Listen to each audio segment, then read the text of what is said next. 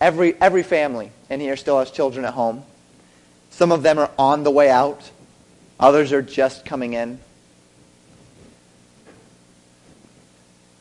But even as our families grow older and the kids head out, sometimes it's good to gain just a little bit of perspective on what you're doing, what you've done, what still could be, from the effort and the toil that has been put into those children. And sometimes as parents, like in anything else in life, you just need a little jump start. You get a little weary, you just get tired or frustrated, and you just need something to come along and remind you that you're doing okay. There was one of those just this past week. We had the Zakes over on Friday night, and we were telling them that every once in a while you have a circumstance where you're dealing with our daughters, and we are disciplining them, and we're trying to get them to do what's right, and they just won't do what's right. And you have to discipline them time and time again, and you're just wondering if anything is getting through to them. And then comes a circumstance where you need them to obey. You're out in public, and they do it. And they listen. And they do what they're told.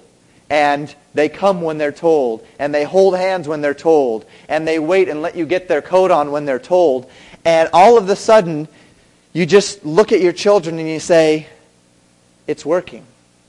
All of that hard work I've put in, something's happening. There's some fruit for my labor, and there's just that little bit of encouragement that you need to get to the next one. And I'm hoping that this sermon will be a little bit like that tonight. It was for me. Because as we looked in Ezekiel last time, I saw a name, and it was a name that was familiar.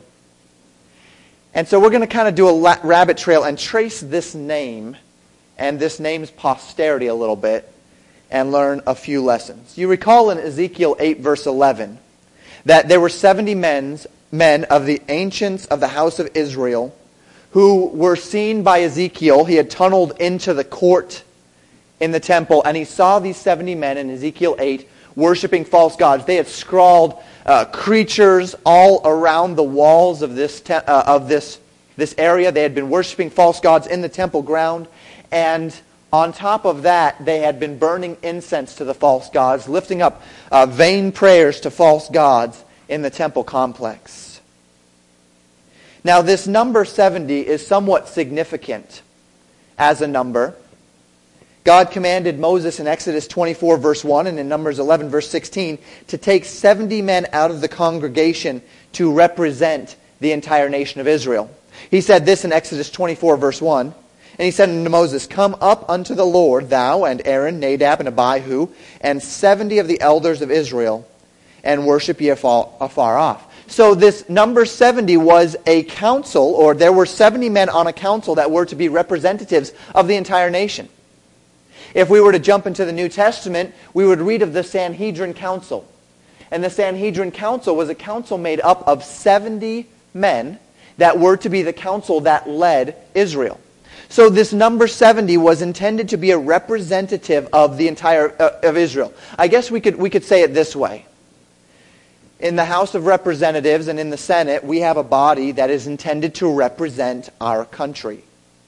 There are representatives from each state, senators from each state, that are intended, if you were to look at the House of Representatives particularly, you would see a representation of the entire United States, so that every state has people speaking for them.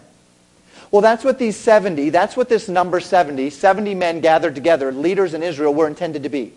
A body of believers that were representing Israel. And so as Ezekiel sees 70 men in this hole in the ground, behind a locked door, worshiping false gods, what God was intending to represent to Ezekiel was the entire nation's leaders, the representatives of the entire people. That which represents the mindset of God's people worshiping false gods. And so the implication, as we mentioned last time, is that all of Israel had strayed from God. We come back to Ezekiel 8, verse 11, and it says, "In the midst of them stood a particular man." There was no man mentioned in regard to these 70 except for Jaazaniah, the son of Shaphan. There are 4 Jaazaniahs mentioned in the Scriptures, and they're only mentioned in 4 verses. They are not men of biblical prominence by any means. However, when I was reading through this and I noticed the name Shaphan, there was a little tick mark that went in my head. I'd heard that name before.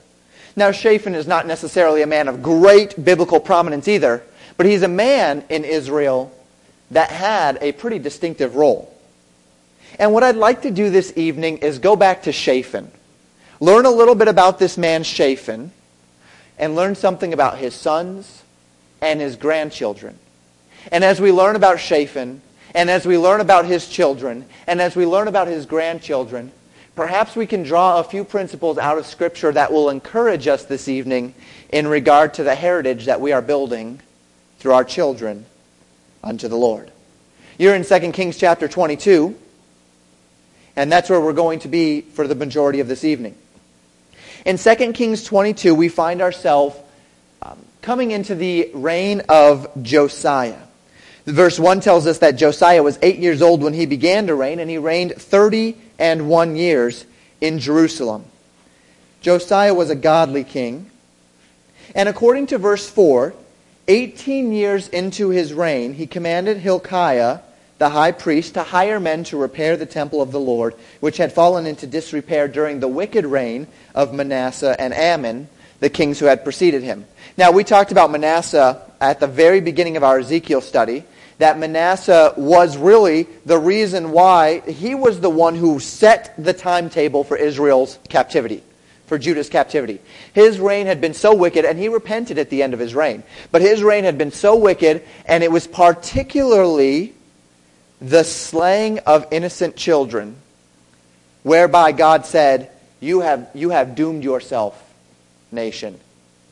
The blood of too many innocent children is on your hand. You are now doomed. The timetable is set. You're going into captivity.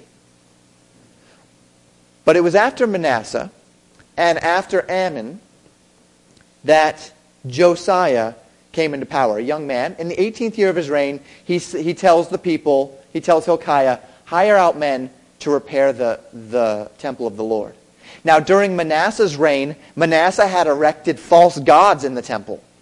He had placed false gods all over the temple complex. And after his repentance, he had knocked them down, but he'd never repaired the temple of the Lord. And so look with me in verse 8. The Scriptures tell us, "And Hilkiah the high priest said unto Shaphan the scribe, I have found the book of the law in the house of the Lord. And Hilkiah gave the book to Shaphan, and he," that's Shaphan, "read it. And Shaphan the scribe came to the king, and brought the king word again, and said, Thy servants have gathered the money that was found in the house, and have delivered it into the hand of them that do the work, that have oversight of the house of the Lord. And Shaphan the scribe showed the king, saying, Hilkiah the priest hath delivered me a book, and Shaphan read it before the king." Well, the king Josiah was greatly troubled by the book of the law, because if what that book said was true, then Judah was in trouble. If what Shaphan read and what he heard when he read the law of the Lord was true, then great judgment was on its way for Judah. So he sends 4 men to inquire of the Lord by the prophetess Huldah. And this we see in verses 15 through 20.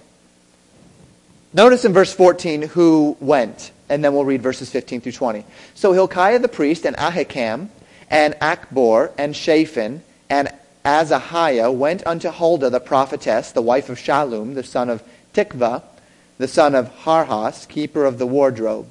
Now she dwelt in Jerusalem in the college, and they communed with her. And she said unto them, Thus saith the Lord God of Israel, Tell the man that sent you to me.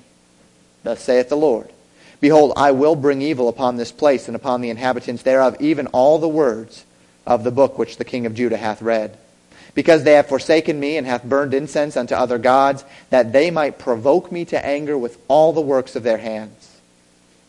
Therefore, my wrath shall be kindled against this place and shall not be quenched. But to the king of Judah, which sent you to inquire of the Lord, thus shall ye say to him, Thus saith the Lord God of Israel, as touching the words which thou hast heard, because thine heart was tender, and thou hast humbled thyself before the Lord, when thou heardest what I spake against this place, and against the inhabitants thereof, that they should become a desolation and a curse, and hath rent thy clothes and wept before me, I also have heard thee, saith the Lord. Behold, therefore, I will gather thee unto thy fathers, and thou shalt be gathered into thy grave in peace, and thine eyes shall not see all the evil which I will bring upon this place. And they brought the king word again. And so because Josiah's heart was tender before the Lord, God says, I will not bring this judgment in your days, but I will bring it after your death. And we see, as we see this prophecy being unfolded for these four men, that among these four men are Shaphan, as well as Shaphan's son, Ahikam. We'll see that in a little bit.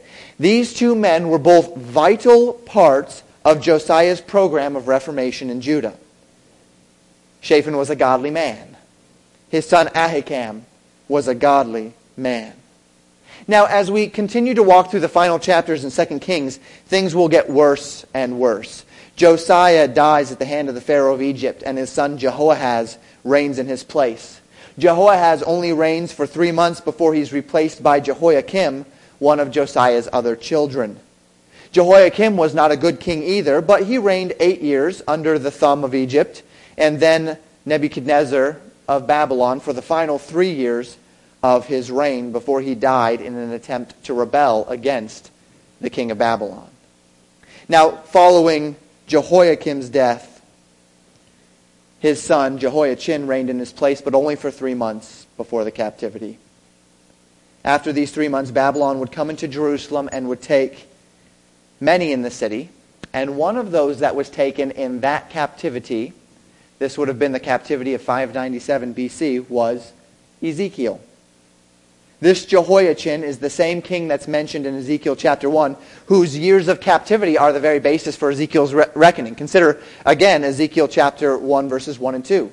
Now it came to pass in the 30th year, in the 4th month, in the 5th day of the month, as I was among the captives by the river Chebar, that the heavens were opened, and I saw visions of God in the 5th day of the month, which was the 5th year of King Jehoiachin's captivity. And so I'm just trying to put a few of these pieces together for you. You had Josiah, then you had a few kings that reigned for just a few years. Jehoiakim reigned for 11 years in total. After him, only 3 months, and then this captivity began. Ezekiel went out in this captivity. Jehoiachin was already in Babylon at the time, and that is the reckoning that we see. Now turn with me to 2 Kings 25, just a few chapters forward. The next time, Shaphan and his family kind of fall off the map as it focuses on the kings. And the next time we see this man and his family, we see them in 2 Kings 25, verse 22. Following Jehoiachin, a man named Zedekiah ruled in Judah. And notice what we see in chapter 25, verse 22. And as for the people that remained in the land of Judah, whom Nebuchadnezzar, king of Babylon, had left, even over them he made Gedaliah, the son of who? Ahikam, the son of Shaphan, ruler. So Zedekiah reigned 11 years in Jerusalem. He was a wicked man. He rebelled against Babylon. At the end of his time, in 586 BC, Nebuchadnezzar came into the city and he destroyed it. He killed Zedekiah's sons. He poked out Zedekiah's eyes. He carried him to Babylon blind, and thus the promise of Ezekiel that we saw last time, that this king would live in Babylon but never see Babylon, came to pass. We talked about that last time. Nebuchadnezzar at that time burned the temple of the Lord, took the wealth of the land, and he left a very small remnant in the land to keep the fields, to keep the beasts at bay so that the beasts didn't come in and overrun the land and all of those things. And in verse 22, we see that this man, Gedaliah, the son of Ahikam, the son of Shaphan, was made ruler, governor, over the remnant. So here it is, Shaphan's grandson is now a governor under Babylon in the land of Judah. Well, what else can we learn about this very interesting family? Well, Ahikam, the son of Shaphan, was a friend of Jeremiah. In Jeremiah 26:24, we see that he was a friend of the prophet. He helped Shaphan perform the reforms of godliness in the days of King Josiah, but he also saved Jeremiah the prophet from the hand of the people. He literally saved Jeremiah from death. That is Ahikam, the son of Shaphan. We talked about Gedaliah a little bit, the son of Ahikam, the son of Shaphan, being a man that was so trusted by Babylon that he was made governor of the land of Judah.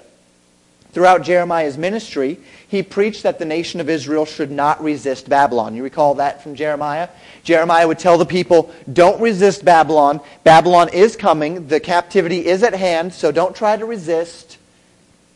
Just allow them in. Take their rulership over you for this time. It's going to be 70 years of captivity. Trust God's faithfulness to bring you back to the land. This is the best option for you. Well, the people didn't like that. The king didn't like that. But, Gedaliah and Ahikam allowed Jeremiah to stay with them at their house, was a good friend to Jeremiah during this difficult time. And it was probably due to this particular attitude toward Babylon of Jeremiah's that Gedaliah was made a ruler, a governor in the land. We see another son of Shaphan. His name is Elasah. Elasah is the son of Shaphan, and in Jeremiah 29 verse 3, Jeremiah entrusts Elasah with a message to the captive remnant. It's quite possible that as Ezekiel was sitting by the river Kibar, unable to speak, doing all his crazy things, lying on his side for a long time and kicking over models of Jerusalem and eating nasty bread and all of those things, it's quite possible that one day Ezekiel saw Elasah, the son of Shaphan, coming over the horizon with a message from Jeremiah, from Jerusalem, to the remnant that was in captivity. This family was a great friend of the prophet Jeremiah. This family was a great friend of the Lord. We see another son of Shaphan. Say, how many sons did he have? Enough. Gemariah, the son of Shaphan. In Jeremiah 36, verse 25, Gemariah petitioned the king not to burn the roll which Jeremiah wrote. Jeremiah writes a roll. He's in prison. He gives it to his servant. His servant runs to the people, reads it before the people, and Shaphan and his family say, the king needs to hear this. So they go before the king and they read the scroll before the king, and the king says, give me that scroll. And he lights it on fire. And it was Gemariah, the son of Shaphan, that was among the men saying, please don't burn this. This is the word of the Lord. This family loved the Lord. Micaiah, the grandson of Shaphan, the son of Gemariah. In Jeremiah 36, verses 11 through 13, Micaiah supports his father and Jeremiah in Gemariah's desire to have this scroll not be burned. What am I showing you here? I'm showing you generations of men that loved and served the Lord. We see Shaphan. We see Shaphan's sons. And we see Shaphan's grandsons supporting a prophet that was hated in Israel. Supporting the Lord when it wasn't popular to support the Lord. Doing what was right when it wasn't popular to do what was right. Leading, really, leaders in Israel. Even so much that Gedaliah became a governor under the rule of Nebuchadnezzar. And then we see one more child of Shaphan. And his name is Jaazaniah. Seen only once in Scripture. Ezekiel chapter 8, verse 11. A prominent man in Israel. One of the 70 leaders seen in a vision of Ezekiel by the river Kibar worshiping false gods on the temple ground. What a contrast to the rest of Shaphan's family. How stunning must it have been for Ezekiel? Why is it that this one name is mentioned of the 70? Because everyone knew that Shaphan's family was a family that followed the Lord. And here was this one child. We've seen 4 children of Shaphan. One child. And he still looks like he loves the Lord. He still looks like he's doing what's right. But he's one of those 70 in a hole, behind a door, in the temple complex, scrawling creatures on the walls and burning incense to false gods. And that's the only thing we know about Jaazaniah, the son of Shaphan. Let's apply what we've learned in as meaningful a way as possible this evening. We're going to apply it through 3 points. Point number 1, a godly heritage is not an accident. A godly heritage is not an accident. Point number 2 this evening, a godly family can make a noticeable difference. And point number 3, godly heritage does not always mean a godly person. A godly heritage does not always mean a godly person. Let's talk about these points briefly this evening. We'll probably be finished a bit early tonight. First, the godly heritage is not an accident. What a blessing it was that Shaphan got to be the beginning of 3 generations of influential men in Israel that feared and served the Lord. And what we see about this service is that he and his sons served God together. When Shaphan found the scroll in the temple of the Lord, he brought it before the king. And as the king said, "Go talk to someone and see if this is true," Shaphan went, Hilkiah went, but Shaphan's son Ahikam came too. Shaphan said, "Son, let me bring you along as we inquire of the Lord." Shaphan's son got to hear the prophetess say, "This will surely come to pass." Shaphan's son got to hear the law of God as it was read. Shaphan didn't just say, "Okay, son, go play. I've got work to do now." He said, "Son, come listen as the Lord speaks. Come listen. Let's learn of God together." When Gemariah besought the king not to burn the scroll that Jeremiah had written, Gemariah wasn't alone. His son Micaiah was there supporting his father and serving the Lord right along with him. And we see that godly heritage is not an accident. We see that godly heritage was Shaphan passing down the teachings of the Lord to his son, and Shaphan's children passing down the teachings of the Lord to their children. We see not just father, son, and grandson, but father to son to grandson. You can trace it in the Scriptures. This family was busy serving the Lord, but this family was busy serving the Lord together. Together. Shaphan didn't just spend time in his bedroom on his knees praying that his sons and praying that his grandsons would turn out okay. Shaphan had his children as a part of his ministry. Shaphan showed his children how to serve the Lord by serving the Lord himself and by bringing them along. Shaphan made God real to them by being real with God. A godly heritage is not an accident.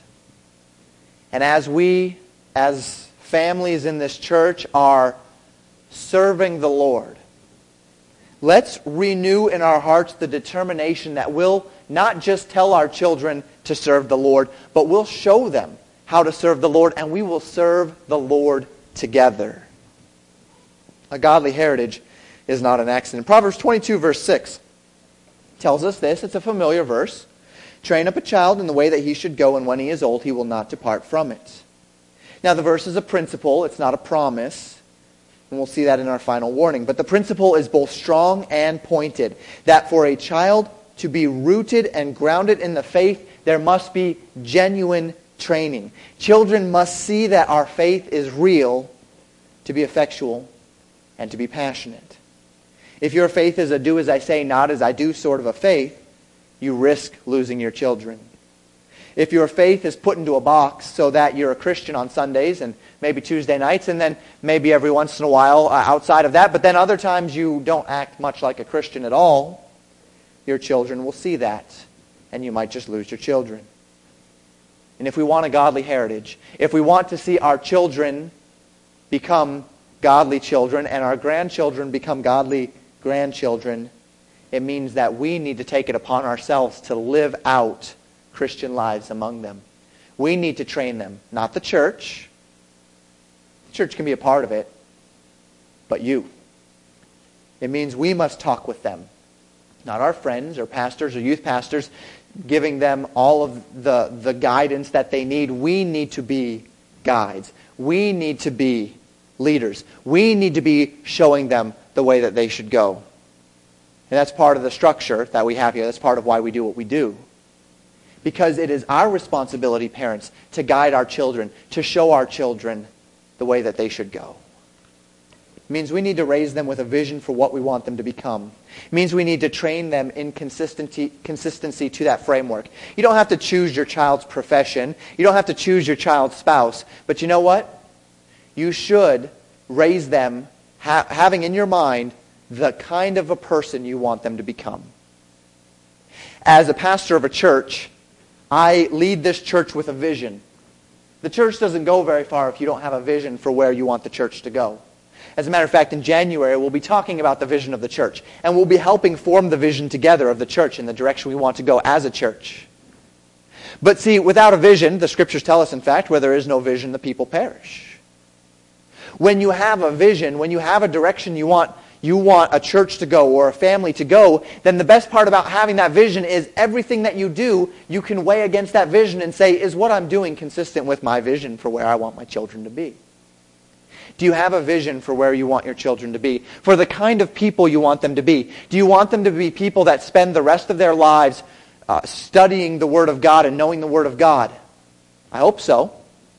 Well, if you have that vision for them when they're 18 and 20 and 25 and 35 and 45, what are you doing today to foster that vision? Do you want them to memorize Scripture for the rest of their lives? Well, I hope so. If you want them to still be memorizing Scripture at age 35 and 45 and 55, what are you doing today to build into them those things that will help them reap that vision that you have for them? If you want your children to grow up to be pure and to wait, unusually in our culture, for marriage before they get into sexual relations or before they are engaging in physical contact with the opposite sex, what are you doing today to bring about in their lives the realization of that vision 5 years down the road, 10 years down the road, 15 years down the road? Do you have a vision? Are you training up your children? Ephesians chapter 6, verse 4 says this, another very familiar passage. And ye fathers, provoke not your children to wrath, but bring them up in the nurture and admonition of the Lord. This speaks about how to bring up your children. We don't raise our children in a manner that will frustrate their ability to please us or to please God. We don't manipulate our children into obedience. We're firm, we're consistent, we're loving, and they respond in turn. We train them, we warn them, we discipline them, we guide them, and with every lesson we bring them back to God's love, to God's holiness, to God's long-suffering, to God's mercy, to God's forgiveness, and we bring them back to the joy that it is to serve God. Don't allow your children to look at other children who aren't serving the Lord and wish that they were them. Don't paint such a picture of Christianity that your children say, I can't wait to get out of the house and to no longer have to do all that Christian stuff. Now, if they held the Holy Spirit of God in them, then certainly there's going to be that aspect as well. But serving the Lord is a joy. Serving the Lord is a privilege. Serving the Lord is a tremendous opportunity to see God working in the world. Are you instilling that in your children? Don't just hope that your children will turn out okay. Hope that somebody will have those conversations with them. Hope that somebody will pull them aside and say, hey, you need to shape up. Now, I know that sometimes kids don't want to hear what parents have to say. And somebody else does need to be the one to pull the kid aside and smack them over the head and say, hey, you need to shape up. And that's where pastors and others in the church and mentors and elders and those sorts of things come in.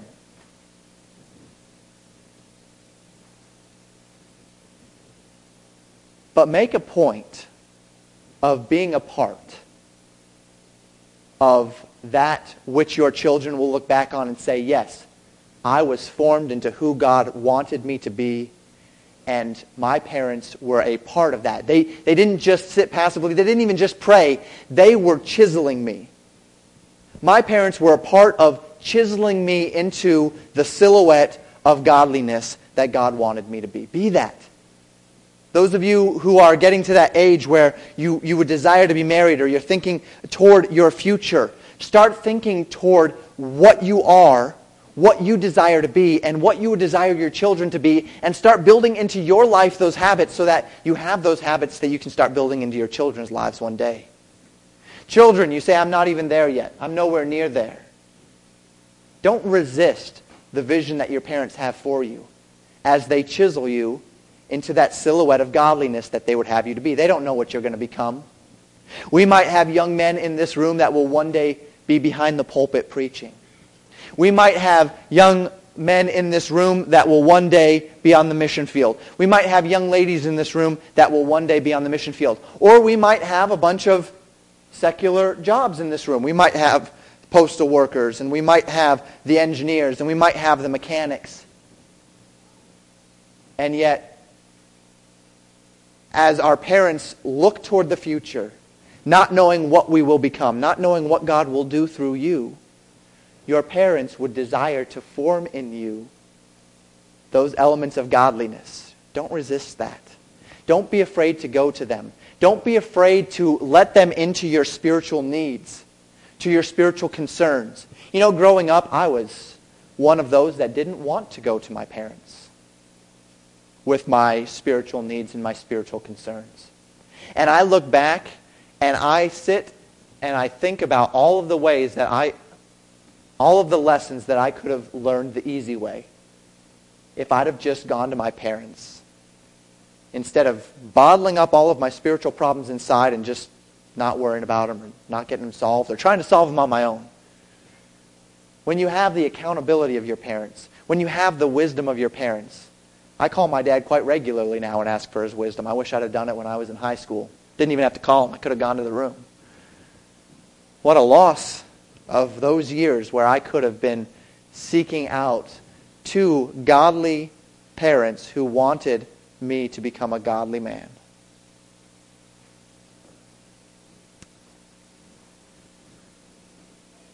A godly heritage is not an accident. Second, a godly family can make a noticeable difference. A godly family can make a noticeable difference. The family of Shaphan.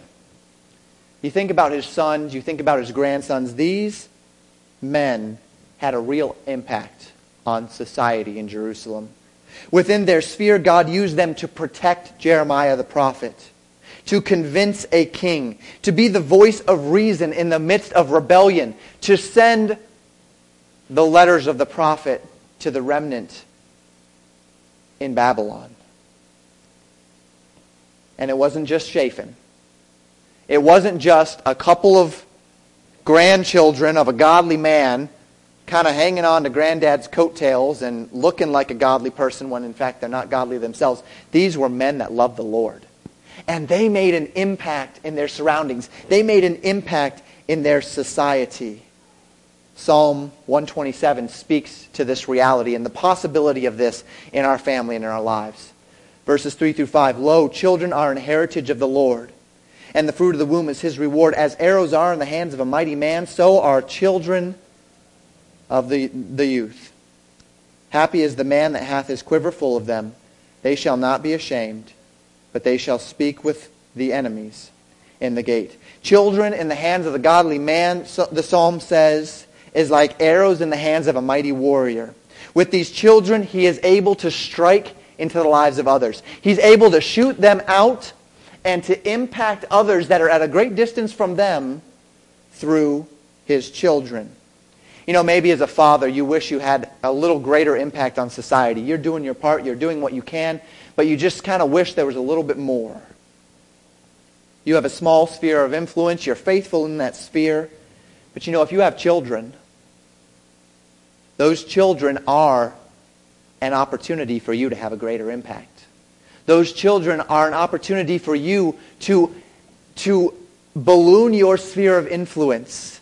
Because as you raise your children to be godly, and your children go out from you and have families, godly families, and they have godly families, all of a sudden your influence is reaching 2 generations, or 3 generations, or 4 generations. And it's not just reaching 1 town. It's reaching 2 towns, or 3 towns, or 4 towns. It's reaching that Christian college. It's reaching that other church. It's reaching out. And it's your children that are doing it. But you had the privilege of planting the seed, of being a part of that influence. When your children grow to serve the Lord, you can rejoice that by God's grace, He has used you to impact society through your children in a way that you never could have done alone. Your children will go out from you, and they will win souls to Christ. And they will support missionaries. And they will serve in churches. And the Scriptures tell us that the man who finds his children to be the heritage of the Lord is a happy man. And that man will not be ashamed. Children are an heritage from the Lord. I trust that you are raising your children to be impacting in society. And I trust that you are encouraging your children to raise their children to have an impact on society. For God, of course. Because that's one of the privileges of parenting, is to watch our children not just walk and have a personal relationship with the Lord, but to watch them impact others to have a better relationship with the Lord. We're going to look at one more point today. Our third and final point. Godly heritage does not always mean a godly person. A godly heritage does not always mean a godly person. Parents, you're doing what you can. I trust you're doing your best to raise your children to love and to fear and to serve the Lord. I trust that you've shown them the gospel and that many of them have responded to the gospel of Jesus Christ. And that you have guided them and encouraged them on their path to serve the Lord and to do what is right. But they're still them. And your children are going to make their own decisions. Shaphan was a good man. It's clear he was a godly man. It's clear he was a good father. Yet Ezekiel 8 verse 11 reminds us that a godly heritage, a godly man, and a godly father does not by default mean godly children. And that is the Scripture's warning this evening. When my wife and I were at Christian college, what we found is that the most unique group of people on campus were what we called the PKs and the MKs, the preacher's kids and the missionaries' kids. They were the most mixed bag on campus. Some of them were very mature. They loved God. They rejoiced that they were able to have a multi-generational ministry and service to the King of Kings. But there were also many of these children who were rotten to the core. I mean, you're not even talking about a rebellious streak. You're talking about rotten to the core. Their churches didn't know it. Their families probably didn't even know it. But they were wicked. And they were rebellious. One of the greatest fears that has come into my heart as a pastor is what the pastorate will do to the impact of my children. The church will hold them up as perhaps being something special, maybe needing to be a little bit better than your average kid because they're the pastor's kid. And if my wife and I aren't careful, we'll run the risk of expecting so much that they're forced to fake it in order that they can live up to the expectations of their parents or their church or whatever. They'll fake godliness, they'll fake piety, they'll fake virtue to please others, while on the inside they're rotting because they have no guidance, because they've never made those decisions for themselves, because they're so busy trying to be something that they're not that they can't figure out what they are and what they need to be. God save us from being parents who are content to simply look at the external actions of our children. God save us from being the kind of parents that are too afraid to ask our children, how are you doing spiritually? God save us from being the type of parents that are so afraid that we might not like what we have to hear that we're afraid to ask our children, what has God showed you lately? Have you been in your Bible? When they do wrong, instead of just correcting them, asking them, why did you do that? What was your motivation for doing that? Is this not just a one-time thing? Is there a track record of sin in your life that I can help you get under control? Your child has a lying problem. Don't just settle for dealing with the problem of lying each time it happens. Okay, you lied to me, go to your room. Okay, you lied to me, go to your room, or spankings or whatever it might be. Don't just settle for that. When you start seeing a trend in your child's life, dig. Dig to the root of that trend and help your child root it out. Children don't have the wisdom all the time to look into the Word of God and to dig this stuff out. But I can guarantee you how much easier will it be for them to get it out of their lives early than when they're 20 or 25 years old and now they're having to dig themselves out of that lying problem. Ask your children personal spiritual questions. Now, the children's responses, the amount that they're honest with you, you don't dictate all of that.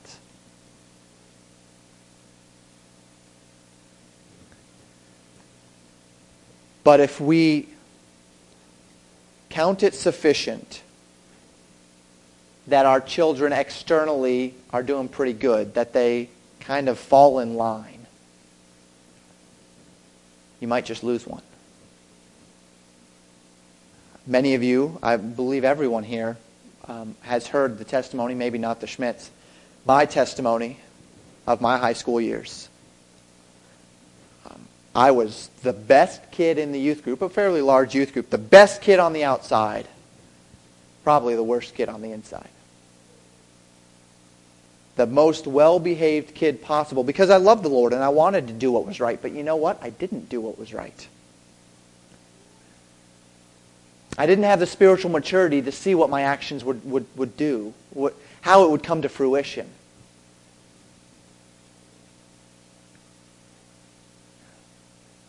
And you know, if I had had someone, parent or mentor or pastor, ever pull me aside and say, you know what?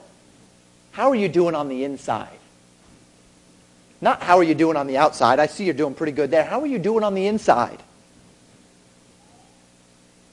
What a difference it might have made. You say, Pastor, you're a pastor. What do you mean, what a difference it might have made? Yeah. You know, I turned out okay. I'm not tooting my own horn. Maybe I am. I don't know. But the Lord spared me. But it took till my sophomore year in college. Why couldn't it have started 10 years earlier? Why couldn't I have had 10 more years of growth?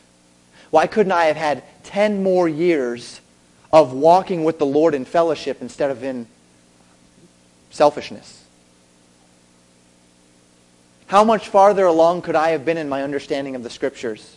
How much more Scripture would have been hidden in my mind and in my heart? How many things could I have looked back on with joy instead of regret? And it's not because I was a bad kid on the outside, but it's because I had problems on the inside. I could have been lost. I should have been lost. Not lost unsaved. I'm a believer. I've been a believer since I was very young, and I know that to be sure. But I could have been one of those lukewarm for the rest of my days Christians, were it not for the grace of God. And the grace of God covers our failings as parents. We know that. But what are you doing to ensure that your godly heritage is not just one of your children or two of your children or three of your children, but all of your children? Are you digging? Are you pulling up those roots of sin? But do also remember that your children are going to make their own decisions. And that you can guide, and you can lead, and you can help to whatever degree they will allow you to. But at the end of the day, what's happening in here is between them and God. And you can do your best to live a life that reflects godliness so that they look at you and they say, yes, I want what my parents have. And you can do your best to dig down and to help them to gain perspective on what they ought to be. But let us never feel like when a child departs from the Lord that you have failed or that we have failed. Because that's not necessarily it. Each child is going to make choices. Children in this room, you're making choices every day. And you know, you might be too young. Even some of you that are in your teen years, you might be too young to fully grasp comprehend the consequences of the choices you're making today.